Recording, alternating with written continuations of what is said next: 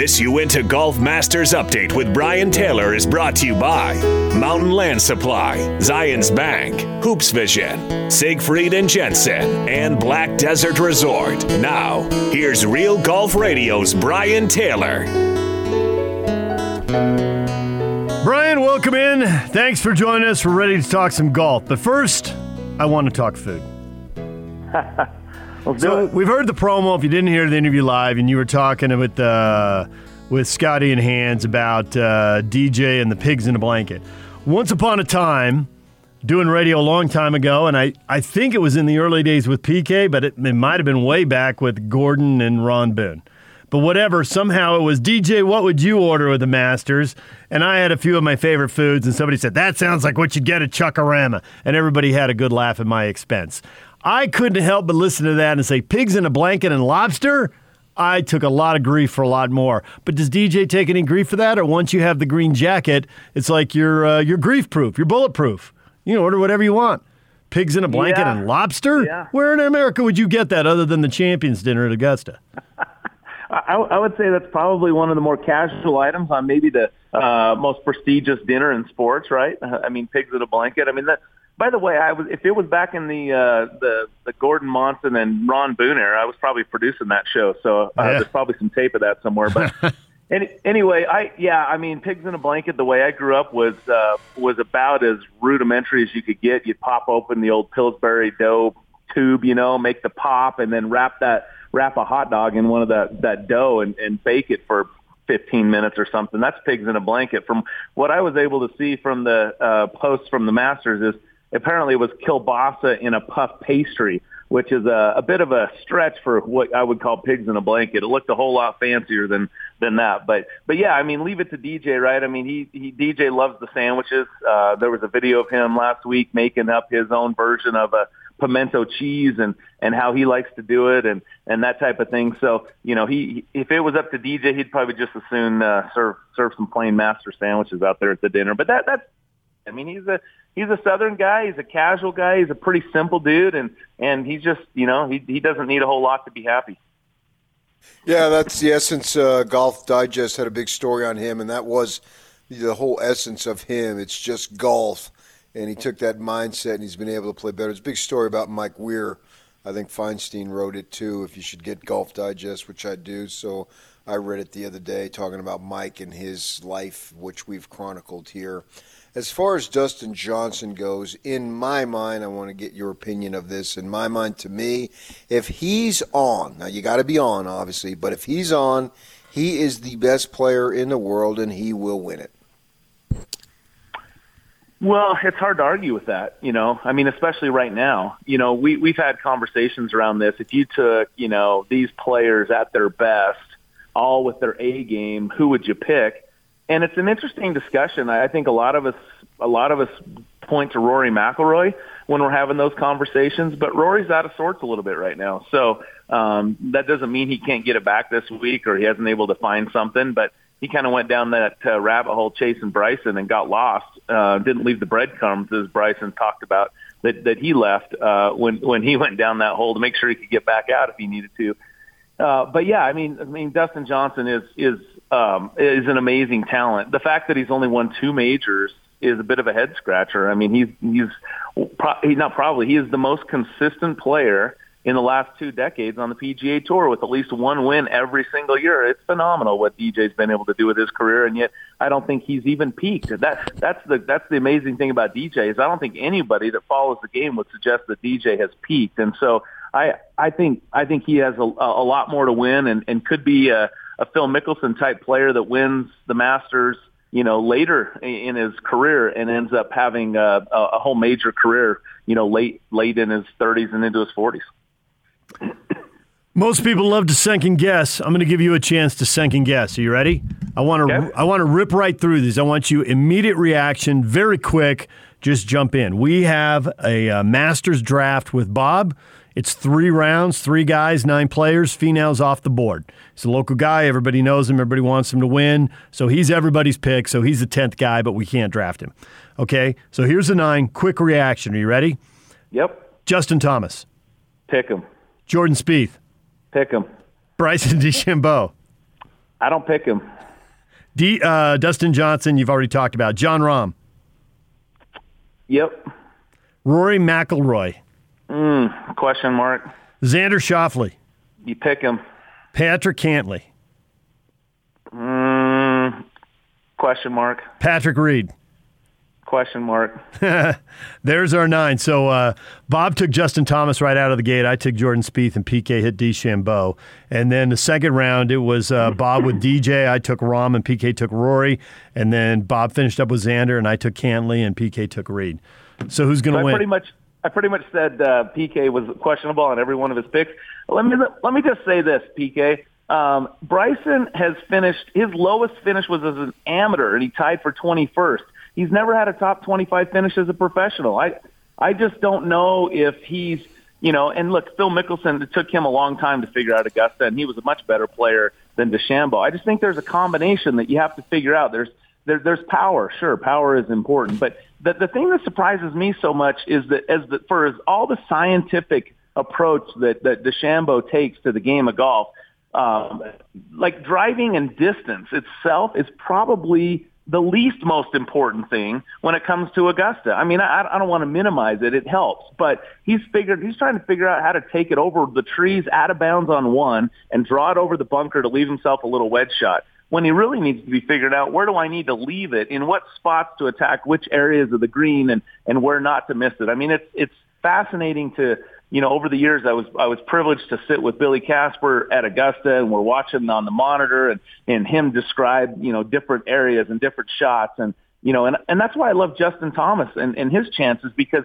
what he's essentially did is he found, in his words, I was lucky enough to be in that group with Tiger and Fred Couples in these practice rounds. And so he says, I just follow them around like a puppy dog. If they drop at a certain spot and they hit chip shots, as soon as they're done, I walk over and drop it in that same spot and hit chip shots. If they're putting from over here, I walk over and putt from over there. And so it's helping him to learn and understand and figure out this unique combination about the golf course. So I don't fault you for picking Bryson DeChambeau. The guy's number 5 player in the world, and he's a reigning U.S. Open champ, and he's got distance for days, and certainly maybe there's something up his sleeve, and he breaks through and wins, and nobody would discount that. I mean, he's a great player, world player.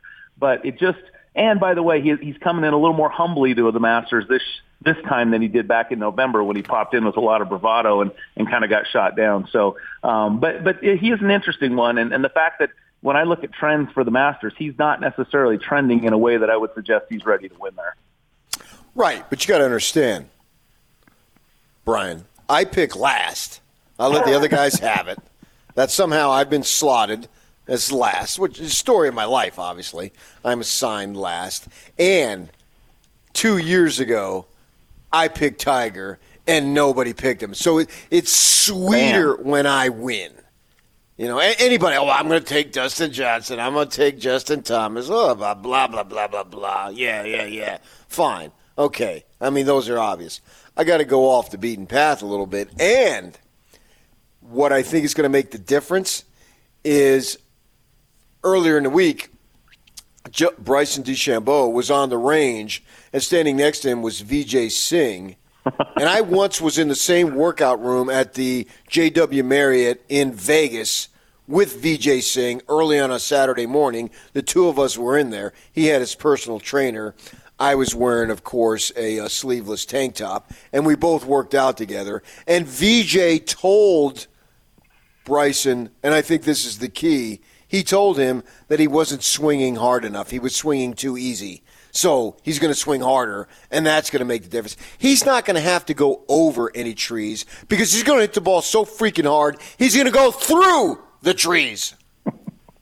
So if I'm connecting the dots here, somehow with VJ standing on the range next to Bryson, and the fact that you worked out in a tank top with he and his personal trainer at the J-Dub some time ago, that is going to all come together in the cosmos, and he's going to be wearing a green jacket at the end of the week. I'm following you. Focused like a laser. You totally understand this story. I know. I can't believe I missed it in the beginning. I should have never underestimated you, PK. My apologies right off the bat. Yes, he was down there to play in the Vegas tournament, and I was down there to go to a Jimmy Buffett concert that night. And there it is, Jimmy Buffett. I mean, I'm smacking myself in the head. What am I thinking? And Jimmy's long off the tee himself, so. Which surprises me because he's more of a laid-back fellow. You think he'd be, kind of a little softer off the tee with all that laid-back stuff. Let me just fill you in on one detail on PK's whole story there. He does pick third. He volunteered to pick third. He was laying a trap. He wanted to go 3. He picked Tiger. Tiger wasn't, if you remember, it's not like Tiger had won 8 times on tour going into that. And Bob had pumped Tiger up forever. It was a total trap. He took Tiger. Tiger won, and PK just roasted. I mean, he just tortured poor Bob. It was a thing of beauty. It was a work of art. He's playing the victim now, but I'm telling you, sly like a fox, he knew what he was doing all along. Let's let Bob go first. He's the guest. And so Bob does go first all the time, and I go second because PK knows I don't know what I'm doing. And so he'll probably get his guy at third anyway, and then he gets to play the victim and win. It's a beautiful thing. And then that night when Tiger when he won, I went and bought a Tiger hat, a Tiger shirt, and I had black pants, and I looked like Tiger. I did my Tiger impression that night on Channel 2. Yeah, no, you had it right the first time. You do look like Tiger. I mean, just from that workout all those years ago. Nice. Tiger. Yeah. Hey, on a serious note about DeChambeau, though, I'm flicking around yesterday, and I hit some of ESPN's master coverage, right? They got Andy North down there with Scott Van Pelt, and they're talking about a bunch of stuff, and then they go to DeChambeau, and they've got video of him on the range. And he's calling for a golf ball. I mean, it looks like straight out of the movies, right? You're going to try to hit 10 in a row over the water. I mean, is it just tin cup and you're Kevin Costner? And he's putting it down, he's teeing up, and he is lashing. It looked like a boxing workout. He is just like sweat's flying off him. Like he's into Patrick Ewing all-time sweating territory. I'm starting to sweat, and I'm just sitting in a chair watching TV. And they come back to Andy North, and Andy North is laughing, and Andy's like, I love that. He didn't actually love it. It entertained him. He didn't love anything about it. And, he's got all the worries you think he might have, but it entertained him. He wants DeChambeau to do well. You can tell he thinks it's a story and he thinks it's interesting, but he also thinks it's not the way to go. We all saw Tiger. We heard people say Tiger's body is going to break down, and then Tiger's body did break down. Is it just inevitable? Are we just counting the weeks and the months until DeChambeau does? Yeah, I mean that's been the question. I've heard it mentioned on Golf Channel, ESPN.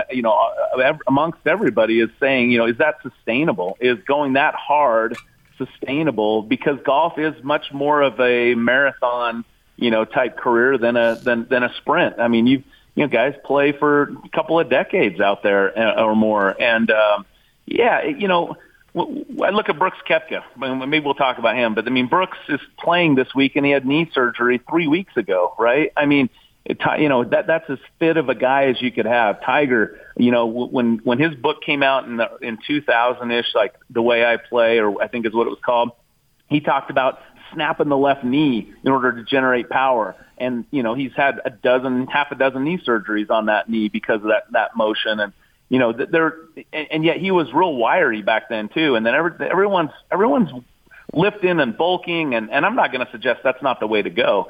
But it is interesting to me when you just sit back and look at it that Phil Mickelson, sort of the anti-Tiger, the anti-DeChambeau, he's the one that's been able to stay healthy this whole time, and he has more of a long, fluid, more lanky style golf swing than the loaded up and go all after it. Now Phil has been chasing it. He's got his coffee workout, and he's losing weight, and he's trying to chase speed and quote unquote hit bombs. I get it, and that's Phil bravado. But at the end of the day, he's got a fairly smooth swing, and he's been able to have a nice long career. So can DeChambeau sustain it? It doesn't seem like it. I mean, just watching that, my back hurt like most people. And that was a drill, by the way. I watched him again early this morning on the range, and he was swinging much more controlled, more normal-looking golf swing than that. That was a speed drill that he does, and it certainly was for effect.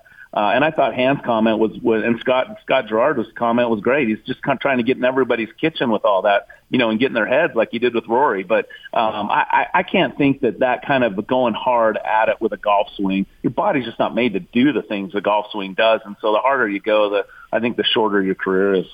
Okay, but so what? If he has 14 majors and 80 wins and he's done by 38, doesn't every single PGA golfer sign up for that and say, 100%. Absolutely?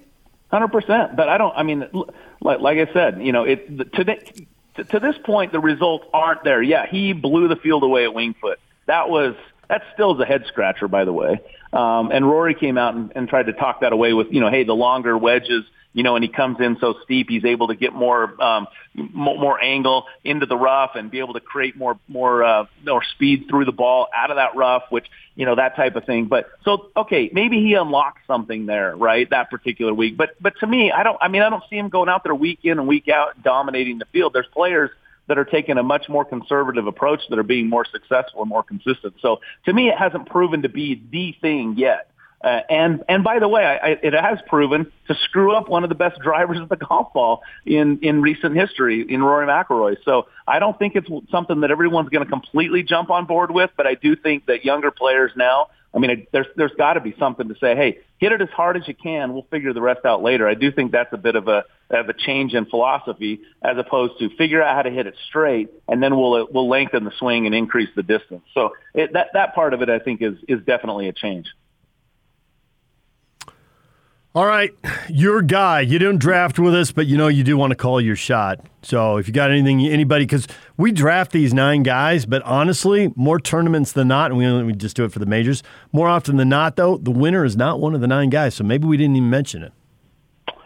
Yeah, I think I think Jon Rahm's an interesting story to watch this week. His wife and he just had their first baby, and he was 4th in 2018. He shot 66 there. In fact, I think he holds the record for the lowest last 54 holes at 14 under. The guy has, he has a ton of talent, and he's had top 10s in 3 starts there. So he's a guy that, maybe he's coming off this refreshing new feeling that happened. Danny Willett described that when he won, that his wife had just had a baby prior to coming. So he's kind of one that maybe isn't getting talked about as much.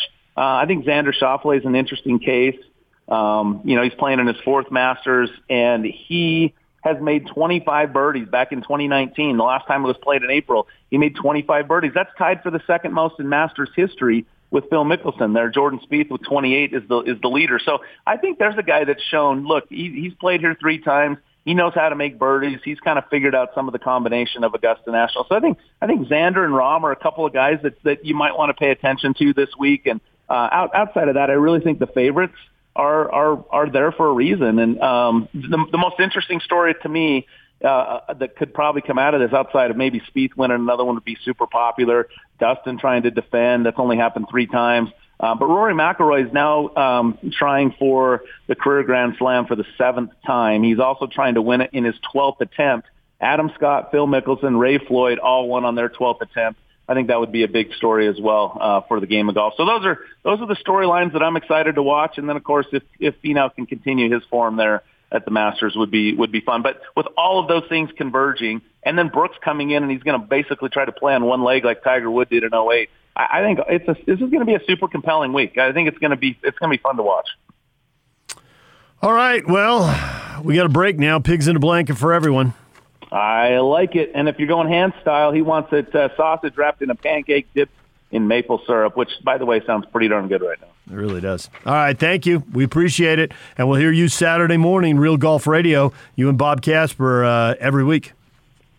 Appreciate it, guys. Always good to be with you. All right, there he is. Bob Taylor joining us. Brian Taylor joining us. He and Bob Casper alternate all week long and get us our Masters updates right here on 97.5 and 1280 The Zone.